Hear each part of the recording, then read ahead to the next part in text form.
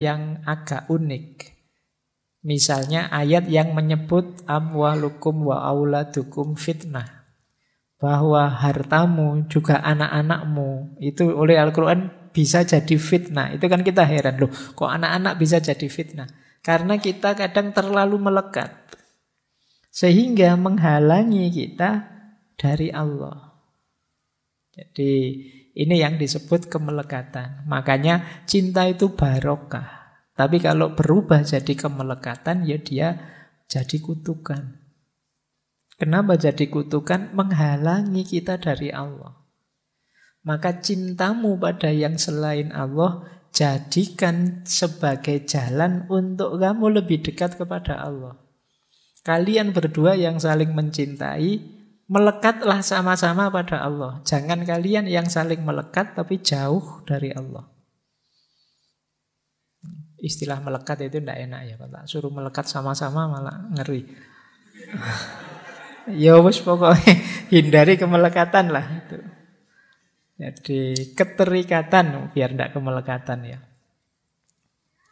Jadi itu rumus. Ini mirip seperti yang disampaikan oleh Imam Syafi'i tadi. Yang kedua kata Hasrat Inayat Khan, seseorang tidak perlu jatuh dalam cinta. Tapi dia harusnya bangkit melalui cinta. Nah, mulai sekarang boleh kalian merevisi istilah jatuh cinta. Ya, kalau bahasa Inggris itu fall in love. Ini juga sudah diinisiasikan oleh Erich Fromm. Jangan fall in love, tapi standing in love. Jangan jatuh dalam cinta, tapi tegaklah dalam cinta. Standing in love. Tegakkan cinta dalam dirimu. Bukan kok kamu jatuh karena cinta. Jadilah manusia sejati yang menghidupkan cinta. Bukan orang yang kalah dan jatuh karena cinta. Jadi jangan falling in love, tapi standing in love. Nah, tidak tahu bahasa Indonesianya standing in love itu apa ya. Ya pokoknya aku siap menegakkan cinta bersamamu. Nah, bukan aku jatuh cinta padamu. Jadi biar sama-sama tegak. Kalau istilahnya Hasrat Inayat Khan, seseorang harus bangkit, muncullah, eksislah melalui cinta. Jadi cinta jangan jadi kuburanmu. Ketika jatuh cinta kamu terus hilang. Tidak otentik lagi. Tapi cinta jadi jalanmu untuk eksis. Jalanmu untuk hidup, menyayangi dan mencintai. Jadi ini nasihatnya Hasrat Inayat Khan. Jadi kenapa kok orang bisa patah hati? Jangan-jangan kemarin memang mode cintanya mode jatuh cinta. Pasti saja kamu jatuh. Maka ayo standing in love. Biar kamu tegak. Jadi bareng-bareng menegakkan diri. Eksis. Baik. Terus yang ketiga.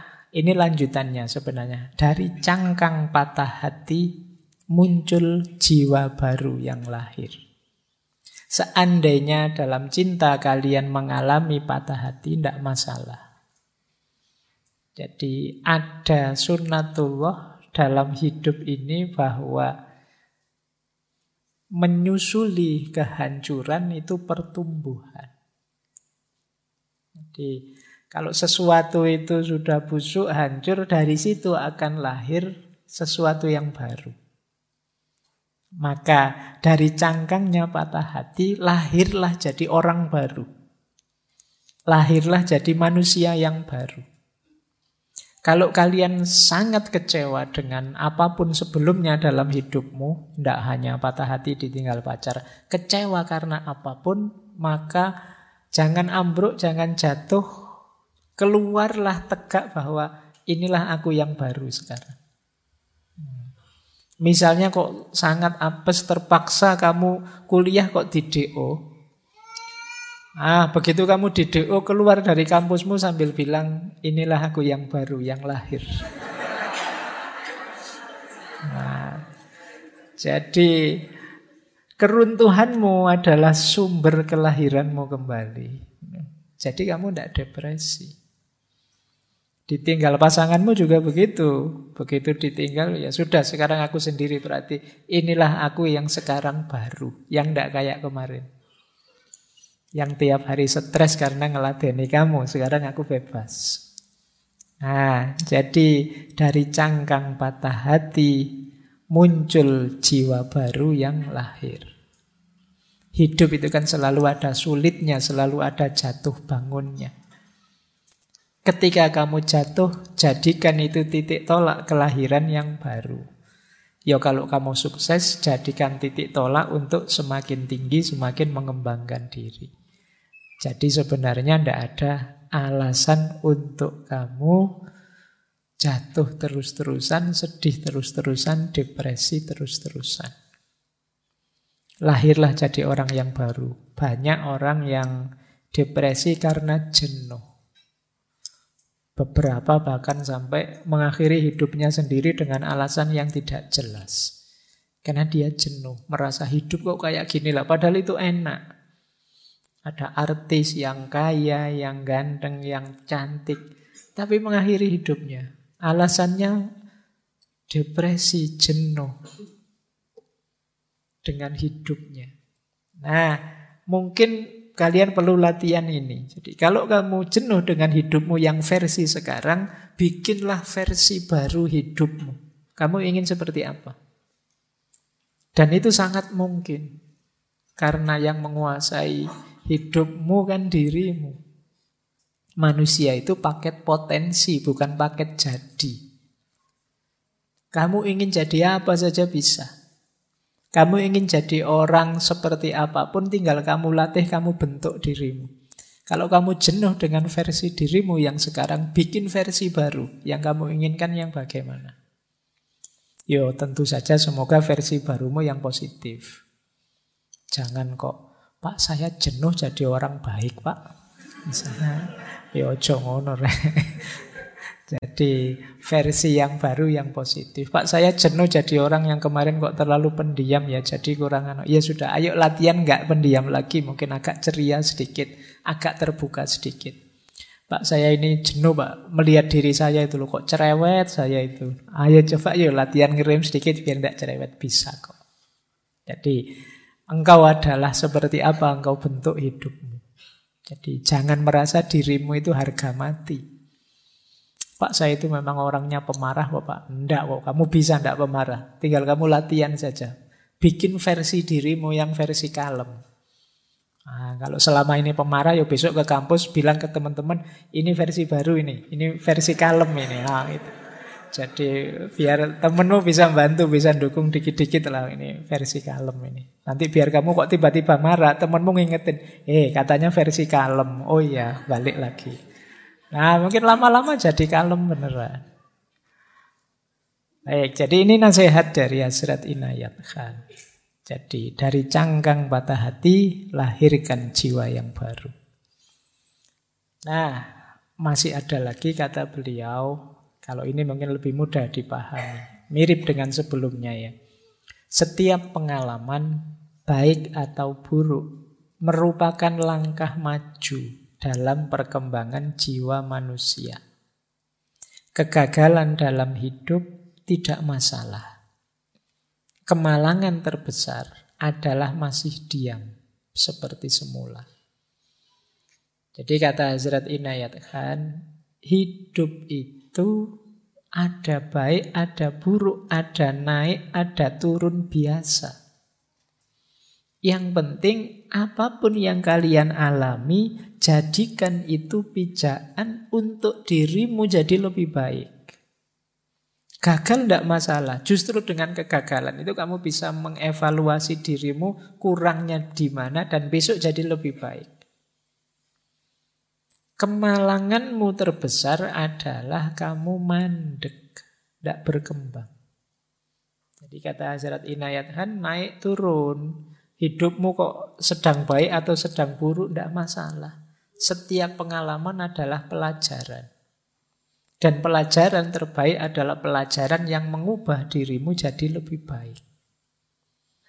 Berarti jangan terlalu kamu risaukan, Pak, saya kok nasibnya jelek terus, Pak, malang terus, Pak. Ya enggak apa-apa, itu berarti pelajaranmu berat terus. Enggak masalah. Asalkan apa? Efeknya kamu jadi tambah baik, tambah baik. Itulah yang diinginkan. Jadi bukan stuck mandek.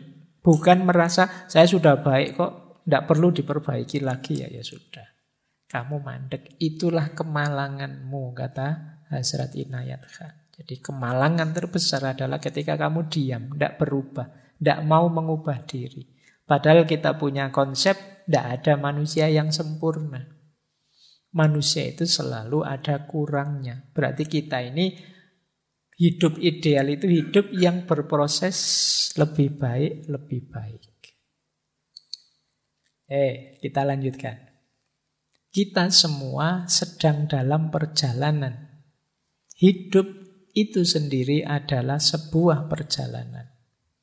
Tidak ada yang menetap di sini. Kita semua lewat.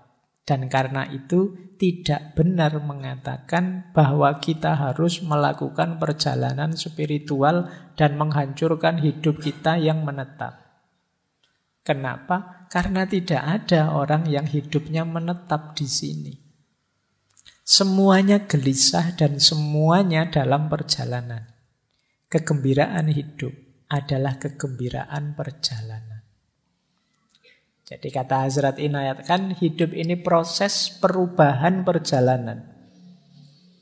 Kalau kita tidak bisa menikmati perjalanan dan perubahan, ya kita akan sangat menderita dalam hidup. Karena itulah hakikatnya hidup. Mari kita melakukan perjalanan spiritual, tidak lagi berhenti di tempat kita. Kata Hazrat Inayat kan sebenarnya kalimat ini tidak tepat. Kita mau melakukan perjalanan atau tidak, hidup ini hakikatnya perjalanan. Bedanya ada orang yang menyadari dan mengarahkan perjalanannya sehingga dia bisa menikmati, ada orang yang tidak bisa menikmati perjalanannya. Menikmati perjalanan itu kan menikmati perubahan-perubahan situasi. Dari cinta kebersamaan jadi pisah sendiri-sendiri, ini kan perubahan-perubahan situasi. Kalau mental kita adalah mental perjalanan, siap menghadapi perubahan situasi, sepahit apapun pengalaman kita siap. Dan tetap bisa gembira. Jadi kalau ingin penderitaan itu terasa ringan, ayo filosofi hidup kita geser ke bahwa hidup ini adalah perjalanan.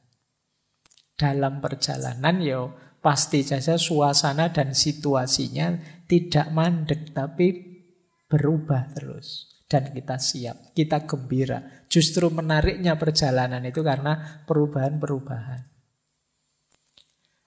Baik, kita lanjutkan. Nah, ini juga menarik pandangannya Hazrat Inayat Khan. Kata beliau, semakin banyak yang bisa kita tanggung, semakin banyak yang akan dibebankan. Semakin berani kita menghadapi penderitaan, semakin tinggi ambang penderitaan yang dapat kita tanggung. Dan semakin tinggi tingkat moral, semakin banyak kesulitan yang dapat kita derita. Orang itu, tadi kan rumusnya tambah baik, tambah baik. Tapi jangan lupa, semakin tinggi levelmu, semakin tinggi kualitasmu, akan semakin berat ujianmu. Tapi tidak masalah, tambah berat ujianmu, tambah kuat dirimu. Begitu kamu tambah kuat, bebannya akan nambah lagi. Tambah kuat lagi kamu, bebannya nambah lagi. Meskipun Allah itu juga sayang sama kita, jadi tidak ada beban yang melebihi kapasitas kita. Pasti cukup, kecuali kita cengeng. Jadi beban itu pasti bisa kita tanggung. Dan kenapa sih kok Allah kok nguji terus-terusan itu loh, ada breaknya sekali-sekali. Karena Allah sayang dengan kita. Jadi biar apa? Kita tambah tangguh, tambah kuat. Latihan itu kan begitu. Kayak kalian latihan beban itu loh. Ketika kamu belum latihan apa-apa kan bebannya ringan. Nanti tambah kuat sedikit sama instrukturmu, ditambah bebannya, kamu tambah berat. Nanti sampai kamu jadi jago, jadi sakti, jadi hebat. Kenapa? Karena dalam latihan bebanmu ditambah terus. Jadi jangan mengeluh kalau beban hidupmu berat. Oh mungkin Allah ini ingin aku hebat. Aku diberi beban seberat ini. Berarti Allah itu sangat peduli padaku. Dan insya Allah beban itu tidak akan melebihi kapasitasmu. Kamu mampu kok. Asal kamu tidak manja. Jadi kata Hazrat Inayat, kan tidak apa-apa. Semakin berat beban, yo ini tanda-tanda kamu akan jadi semakin kuat. Kapasitasmu nambah, bebanmu akan nambah. Ujian moral juga begitu. Semakin kamu baik secara moral, mungkin kesulitanmu juga akan nambah. Kamu semakin murah hati, mungkin diuji dengan kesulitan lebih besar daripada ketika kemarin kamu pelit. Kemarin pelit, temanmu menjauh semua. Sekarang murah hati, temanmu deket semua, tambah ya utang semua, moroti semua. Itu kan lebih sulit kamu. Tapi tidak apa-apa, kamu jadi lebih tangguh sekarang. Jadi itulah kalau bahasanya kaum Stoik kemarin, polanya, sunatullahnya dalam hidup ini.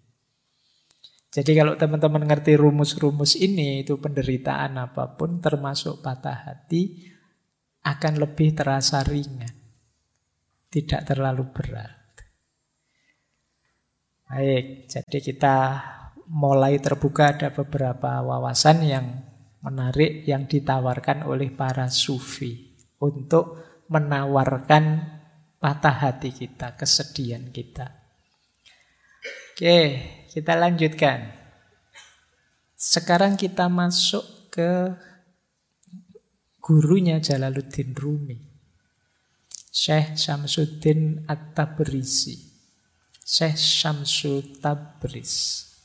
Ini sebelum ke Rumi ya, kita masuk ke beliau sebentar. Kata beliau begini, apapun yang terjadi dalam hidupmu, tidak peduli betapapun sulitnya hal itu, jangan memasuki lingkungan keputusasaan. Bahkan ketika semua pintu tertutup, Tuhan akan membuka jalan baru hanya untukmu. Berterima kasihlah. Sangat mudah untuk bersyukur ketika semuanya baik-baik saja. Tetapi seorang sufi bersyukur tidak hanya atas apa yang telah diberikan kepadanya, tetapi juga atas semua yang telah tertolak darinya. Nah, ini levelnya seperti Syekh Hasan Basri dan kawan-kawan tadi. Apapun kesulitanmu, seberat apapun bebanmu, kamu ingat-ingat satu rumus final ini, jangan putus asa. Itu saja. Ini gawang terakhir. Jadi kalau sepak bola itu, ini jangan sampai bobol. Bahwa pemain lapangan tengah jatuh, jungkir balik, backnya juga pontang-panting, tidak masalah. Tapi jangan bobol gawangmu terakhir. Gawang terakhirnya apa? Putus asa.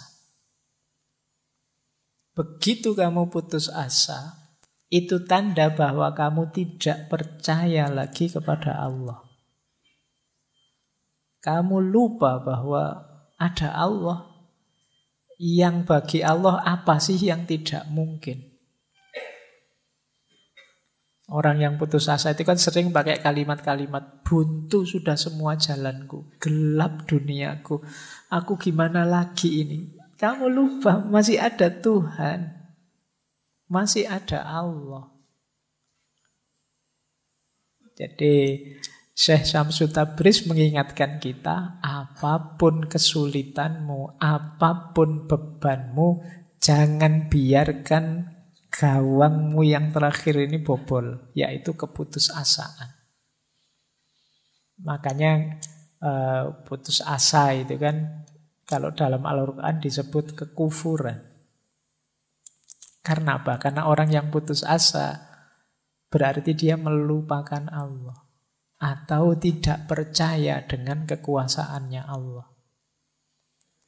Kata Syekh Syamsul Tabriz, meskipun semua pintu rasanya tertutup, Allah masih bisa kok, bukan membuka pintu, bahkan membuat pintu baru Allah bisa. Yang tidak terbayangkan mungkin selama ini olehmu. Jadi tidak mungkin Pak lewat ini, lewat itu, lewat ini. Jalan yang saya hitung itu tidak ada yang beres. Itu kan hitunganmu. Jadi bagi Allah apa yang mustahil? Wong dari Masjidil Haram ke Masjidil Aqsa, dari Masjidil Aqsa ke Sidratul Muntaha, ya bisa. Dalam waktu semalam. Meskipun di medsos banyak orang yang mendebat, masuk akal. Masa namanya mukjizat ya memang tidak masuk akal. Kalau masuk akal ya tidak mukjizat namanya.